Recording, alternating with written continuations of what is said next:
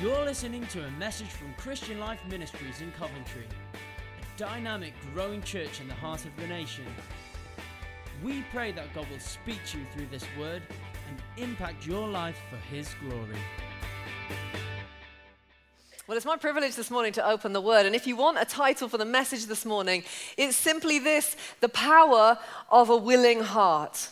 The power of a willing heart. And really, I'm speaking into the context this morning of us being a week before our vision offering, where we're asking everyone to simply ask the Lord what He would have you bring, and encouraging you then to respond in faith and obedience and do what He is asking us. And so I'm going to take us this morning to a scripture where God's people also were given an opportunity to give. Just before I come to that, though, I would love just to make comment about one or two testimonies that I've heard in the last week. It was so wonderful to hear Beth share with us this morning. You know, it's always a wonder and a delight when you witness Jesus impacting somebody's life. The grace of Jesus, that He comes and touches us with His power. But I've also would love to share with you that in the context of my own journey of the last year, this has been extraordinarily precious. You see, it's almost a year since my sister, to whom I was very close, she went home to be with Jesus at the age of 50 because of a brain tumor. And any of you who fervently and diligently prayed for someone to be healed and then buried them, you know it's not straightforward to go again. It's not straightforward to pray again and necessarily to step out and believe again. There's always another voice there wanting to remind you of the defeat that you feel that you've walked in. And you know, just hearing Beth's testimony has brought into focus just how much the Lord has helped me in His grace and enabled me to go on that journey. And that's a different message for another day. But the joy of playing just a tiny part in Jesus touching Beth and bringing such a significant change to that brain tumor is so precious. And it's a reminder to me, and I wonder if it might be a reminder to you this morning, that even when you're in a season that feels like it might be your greatest defeat, that you might be just about to step into something different. If you keep trusting God, if you keep leaning on Him, if you keep asking Him, it doesn't mean all the questions get answered, but there's more grace to keep walking in. I heard another testimony this week, not of healing, but of somebody's faith journey. A couple shared with Martin at the end of one of the services last week about their journey of the last 12 months. You see, as they sought and prayed last year for Vision 2018, they had felt the Lord speak to them an amount of money that they should give.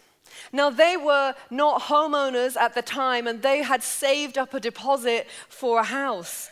And their pledge resulted in them bringing their entire deposit as an offering.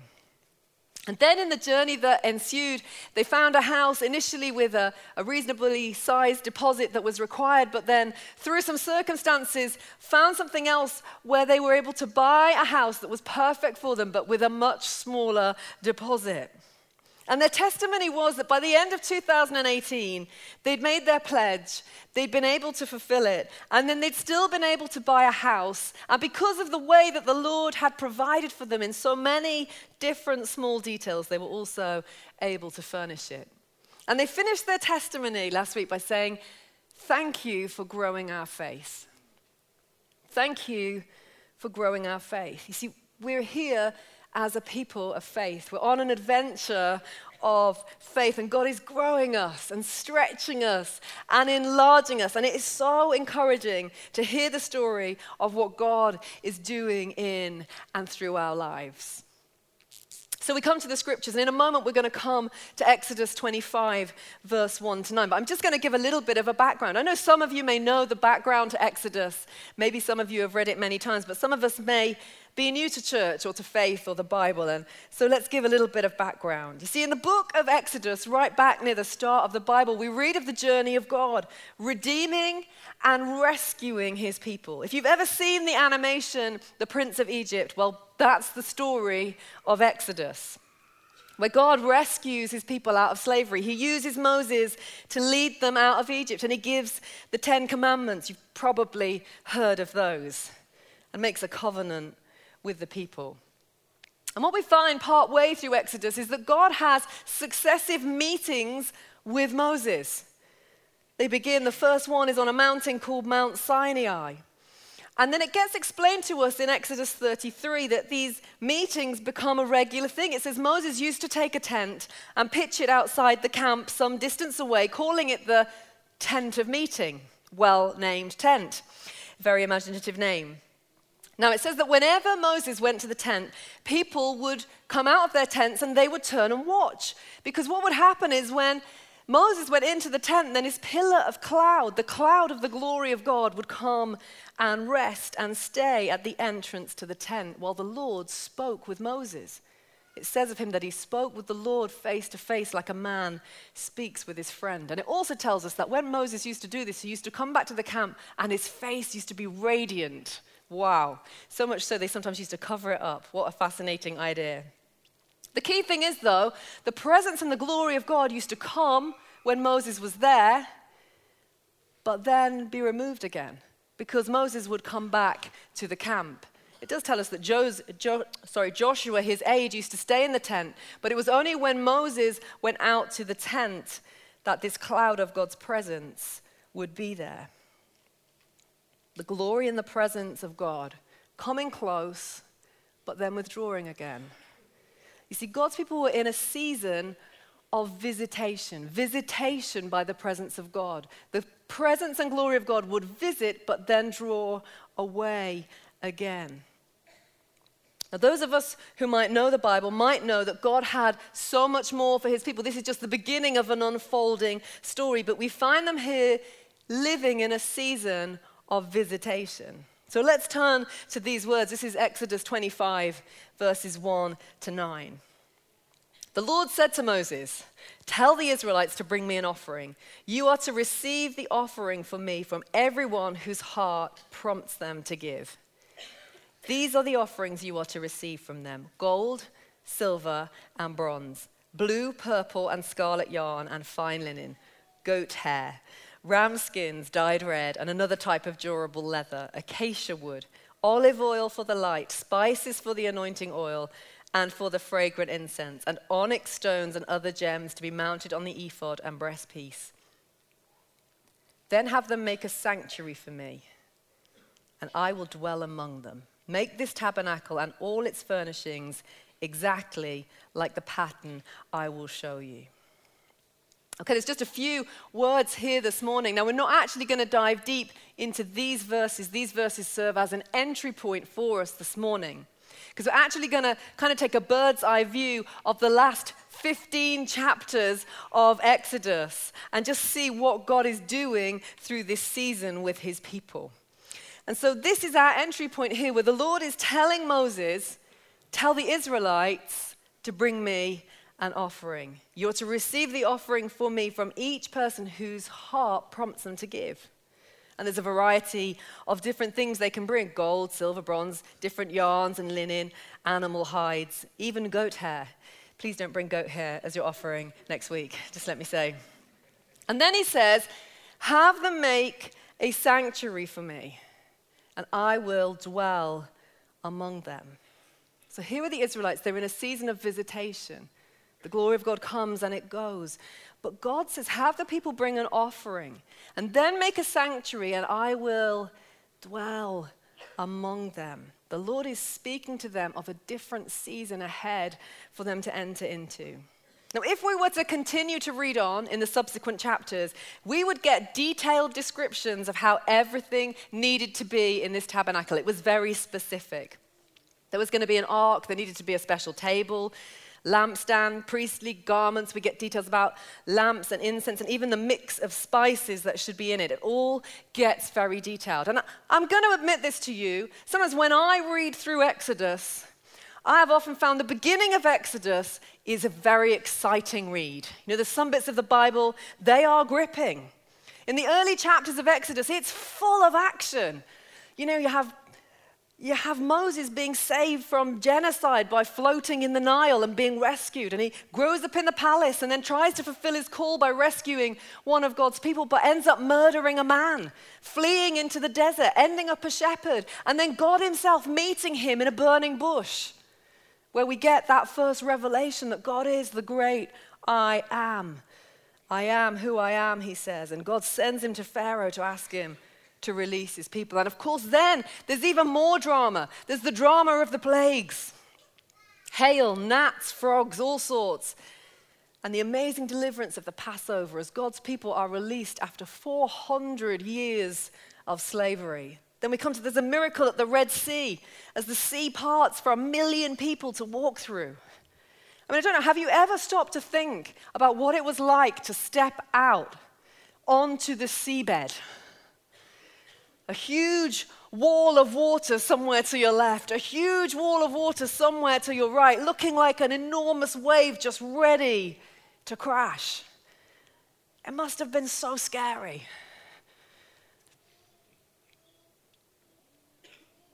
And then, of course, the drama of Pharaoh's army trying to pursue them through the sea and the waves finally crashing back in and Pharaoh's army being destroyed. It is such a gripping story at the start of Exodus. If you want your kids to read the Bible and be excited about it, get them to read the start of Exodus.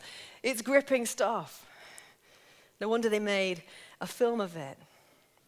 But then when you get to chapter 25 and you go into the next 10 chapters, we get the detail of the tabernacle, the detail of the sanctuary, measurements, proportions. And I've got to be honest, I don't find it quite so exciting. It's not quite so gripping and engaging. Perhaps in the past, I've lost my interest a little as I've got to this point. But as I read Exodus this summer in my devotions, for the first time, I saw the power and the significance of what was going on in these chapters. Because what I saw was that the Lord had a plan for his people beyond this season of visitation that they were in, and he asked them to bring an offering. And the part that the people played here in their responding was absolutely critical. It was absolutely critical to them moving into what God had for them next. And we're going to just jump over some chapters and settle down in chapter 35 because I just want to show you what is written in chapter 35 about the people's response. You see, in this chapter, between verse 4 and verse 29, it's only 25 verses. 5 times we hear about the willingness of the men and women. Have a look at these verses with me. So first up, this is verse 5. He says, "From what you have, take an offering for the Lord. Everyone who's willing is to bring the Lord an offering." And then we jump over to verse 20. It says, "Then the whole Israelite community withdrew from Moses' presence, and everyone who was willing and whose heart moved them came and brought an offering to the Lord for the work on the tent." Verse 22, "All who were willing, men and women alike, came and brought gold and jewelry of many kinds."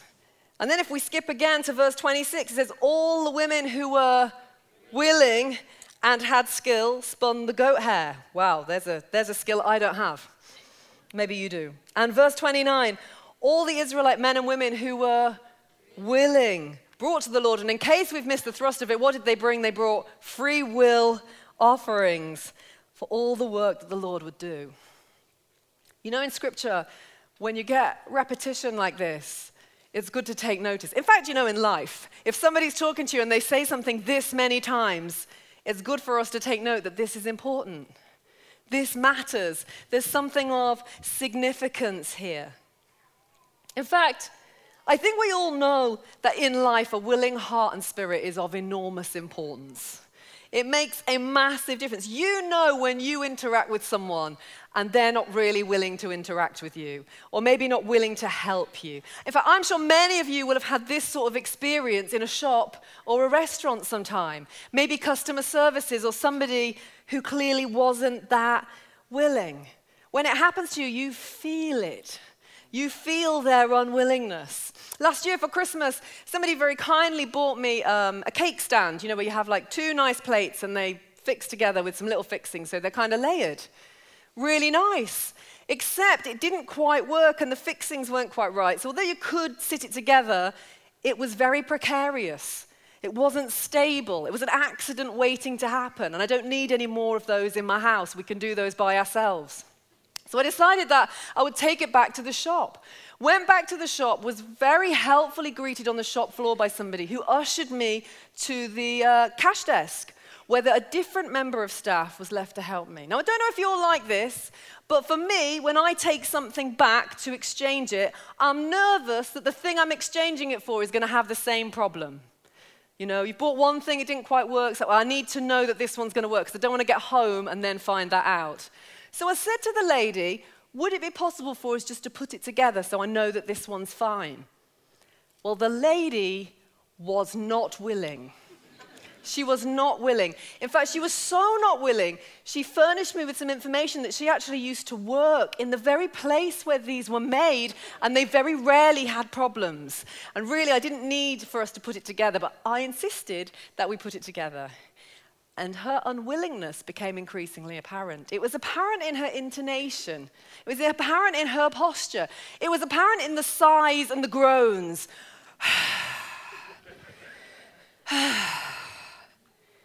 She was not willing. You've experienced it too. You know that a willing heart and spirit makes a massive difference in all of our interactions, in all of life. A willing heart is a powerful thing. It makes an enormous difference. So here, in this journey of God and his people, where we're told repeatedly about the men and the women responding with willingness, with willing hearts and willing spirits, their willing response is a big deal.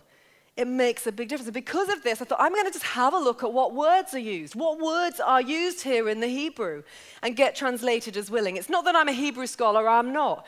But actually, you don't have to be to find out what words are used. And what I found was there's a whole host of different words that get used here.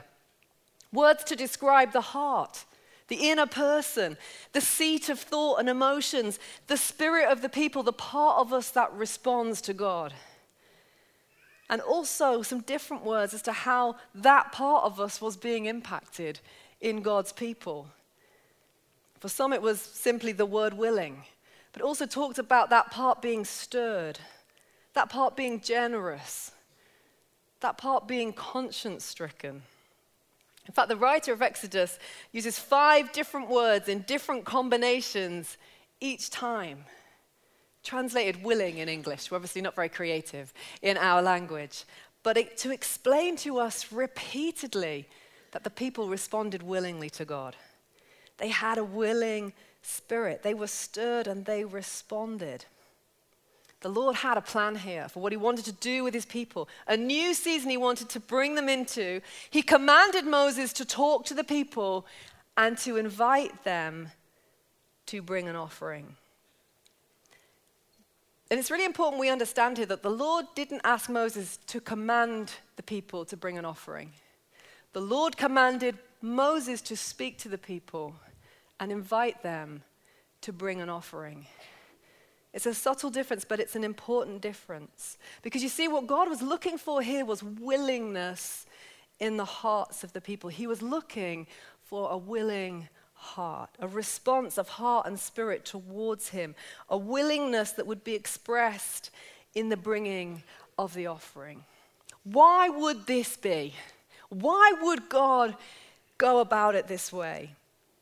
You know, if you're familiar in any way with Exodus and the journey of God's people, you'll be familiar with the fact that God had miraculously provided all kinds of things for the Israelites. In fact, everything they needed.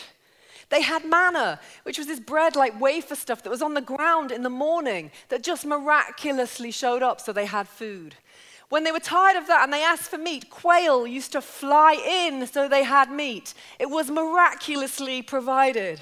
Their shoes didn't wear out. When they didn't have water, it gushed out of a rock when Moses hit it and struck it with a stick. Everything could be provided miraculously by the miracle-working God who was leading them. Literally everything they needed was provided. They were living in the realm of miraculous provision. And God had not suddenly got short on resource when they needed to build a tabernacle.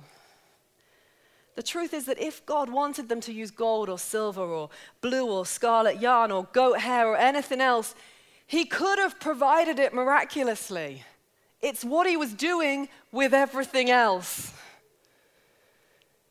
It's what he was doing on a daily basis for them. And so it makes me understand that what God was trying to lead his people into in this season, it didn't just require raw materials. It wasn't about the scarlet yarn. It wasn't about the fine linen, because God could make that happen in a moment.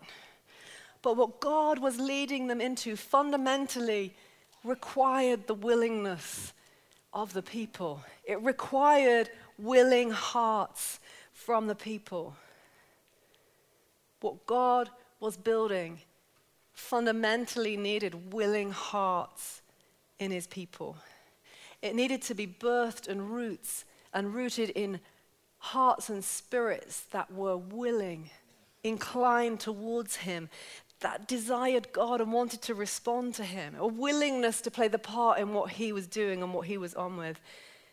This is the power of a willing heart, that it can usher in the purpose of God. He can build on it and with it, if you like.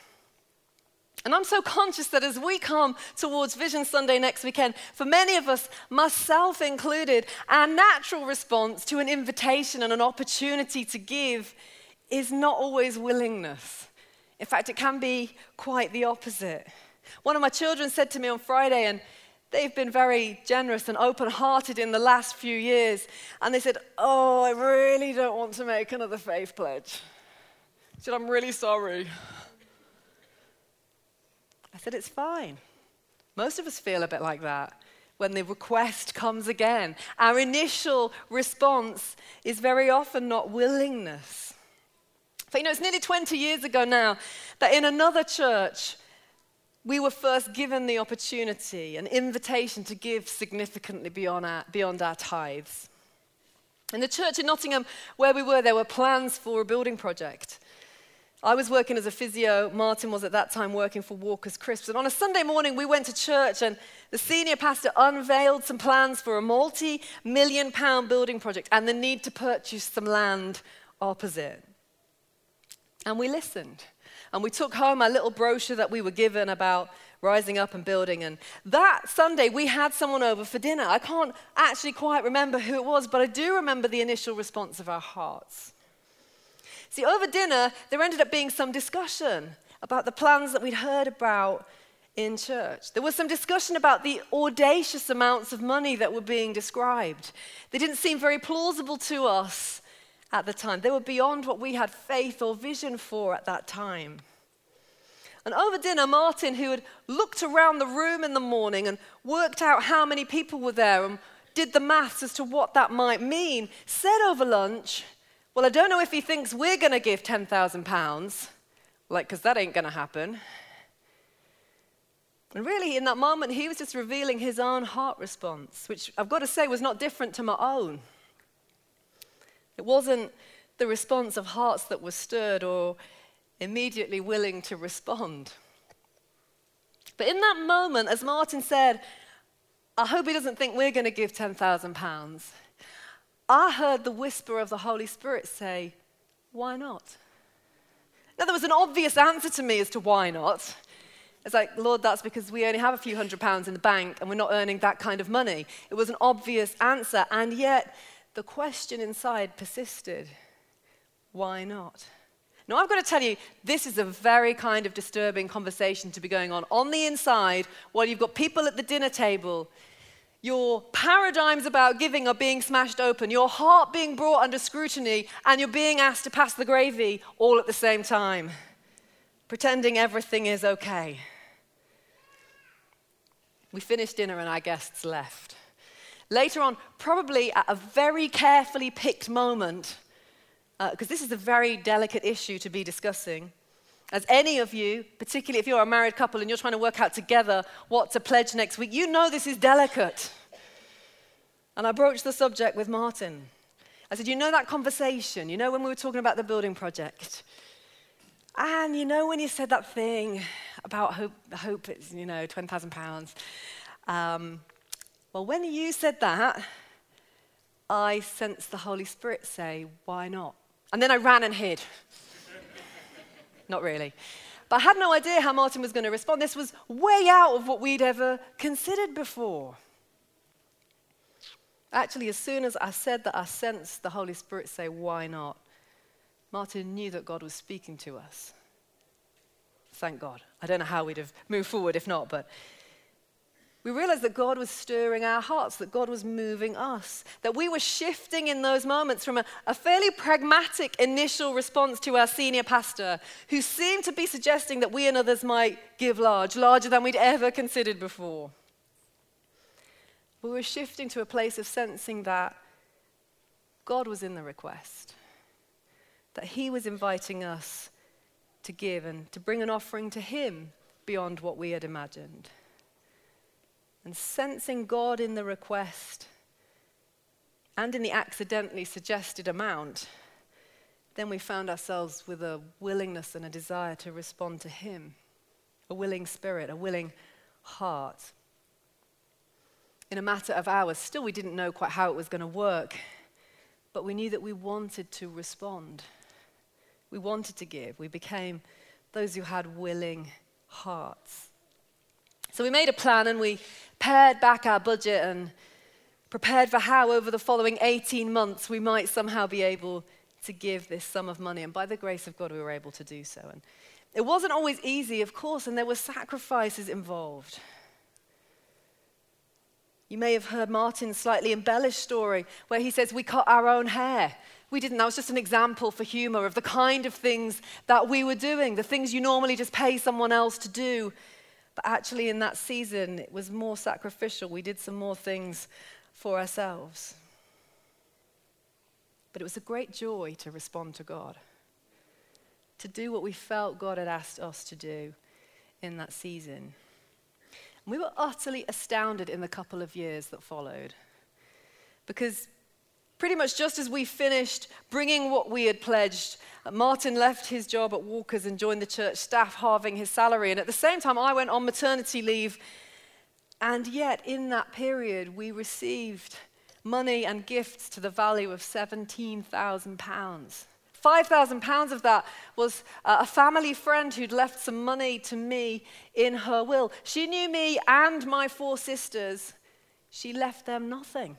Don't tell them. They don't know. I've never told them to this day. I haven't wanted to. If they ever come and worship here, please don't bring it up. But it was as though God wanted to show us that actually he wasn't after our money. It wasn't about the money. He is still in the business of miraculous provision. But he wanted our hearts. He wanted our willingness, our heart response. The truth was that we couldn't give that heart response without actually giving an offering. As Jesus himself said that where your treasure is, there your heart will be also. I'm not sure that we can truly bring him our heart and never bring him our treasure.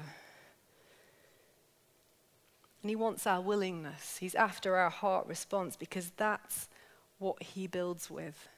That's where he can do something. That's where he can change the season. And in our experience to date, you cannot outgive God. He doesn't give a time frame for his return on investment, but you can never outgive God. If I can bring us back to the Israelites. In God's request through Moses to the people, he was looking for a response from them. He was looking for their willingness because he knew the power of a willing heart. And Exodus 35 tells us repeatedly that he found it. Willing men, willing women. Everyone who was willing brought something. There was a generosity of heart towards him in the response. In fact, if you read through it, you get to chapter 36, and they have to send a message round to everyone in the campus saying, no one bring anything else. There's enough. There's more than enough. In fact, there's so much we can't get on with the work because we've got too much stuff. Stop it. How wonderful is that? This is all good. For once in Scripture, it seems that God finds the response that he desires among his people. I like to imagine the joy this would have brought his heart. But I want us to look this morning at what happened next. Because in Exodus 40, we get told that Moses, having had the offerings from all the people and some craftsmen who would put things together, then it was for Moses to follow the instructions he'd been given exactly to set up this tabernacle, to set up the sanctuary. And have a look with me at what happened. The verses are going to come up on the screen here. In Exodus 40 from verse 33, it says, "And so Moses finished the work. And then the cloud covered the tent of meeting. And the glory of the Lord filled the tabernacle. Moses could not enter the tent of meeting because the cloud had settled on it. And the glory of the Lord filled the tabernacle. In all the travels of the Israelites, whenever the cloud lifted from above the tabernacle, they would set out. But if the cloud didn't lift, they didn't set out until the day it lifted. So the cloud of the Lord was over the tabernacle by day, and fire was in the cloud by night, in sight of all the Israelites during all their travels." Now this is where, when I read in the summer, I realized that what's going on in these few chapters at the end of Exodus is absolutely seismic. It's a huge and significant transition in the life of God's people. It is a change of season because the glory of God comes and fills and inhabits the tabernacle, so much so Moses can't enter. Here's the thing, friends. In that moment, the season of visitation is over and a new season begins. A season of habitation begins right there, not of the presence and glory of God coming and going, visiting and retreating, but now it is a season of habitation where God is dwelling in his glory and his presence right there in the midst of the people. No withdrawing, no moving away. The season is changed. The presence of God's glory right there among his people day and night. A cloud by day with fire in the cloud by night. And now if ever the cloud lifted from the tabernacle, it was not God withdrawing.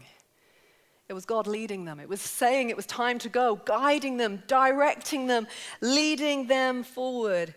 In this moment, as the season changed from a season of visitation to a season of habitation, his glory and presence became their guidance. In that respect, this episode affected the very direction of their lives from this moment on. Because the glory, the presence became their guide, and when it moved, they moved. Where it led, they followed. If I can simply summarize for us this journey that we've had a bird's eye view of in the second half of Exodus, the Lord had a plan for his people for a change of season beyond the visitation that they lived in. The offerings of the people, made with willing hearts, ushered in the new season. Visitation was replaced by habitation. God came to dwell among them, as he said he would. And the presence of the glory of God became their constant and their guide. They were positioned for God to lead them into whatever he had for them to possess and inhabit. Now let me make it clear here this morning, you cannot buy the presence of God. You cannot buy the glory of God. It would be abhorrent even to suggest that that might be possible. But willing hearts and willing spirits responding in God to obedience can usher in a new season of God's purposes. So how do we correctly allow this to speak to us in the here and now today? There's no tabernacle as such. That day and that season are done. Because I hope you understand that through Jesus Christ now, it's our bodies that become the temple, you and me. He dwells in us by his Holy Spirit.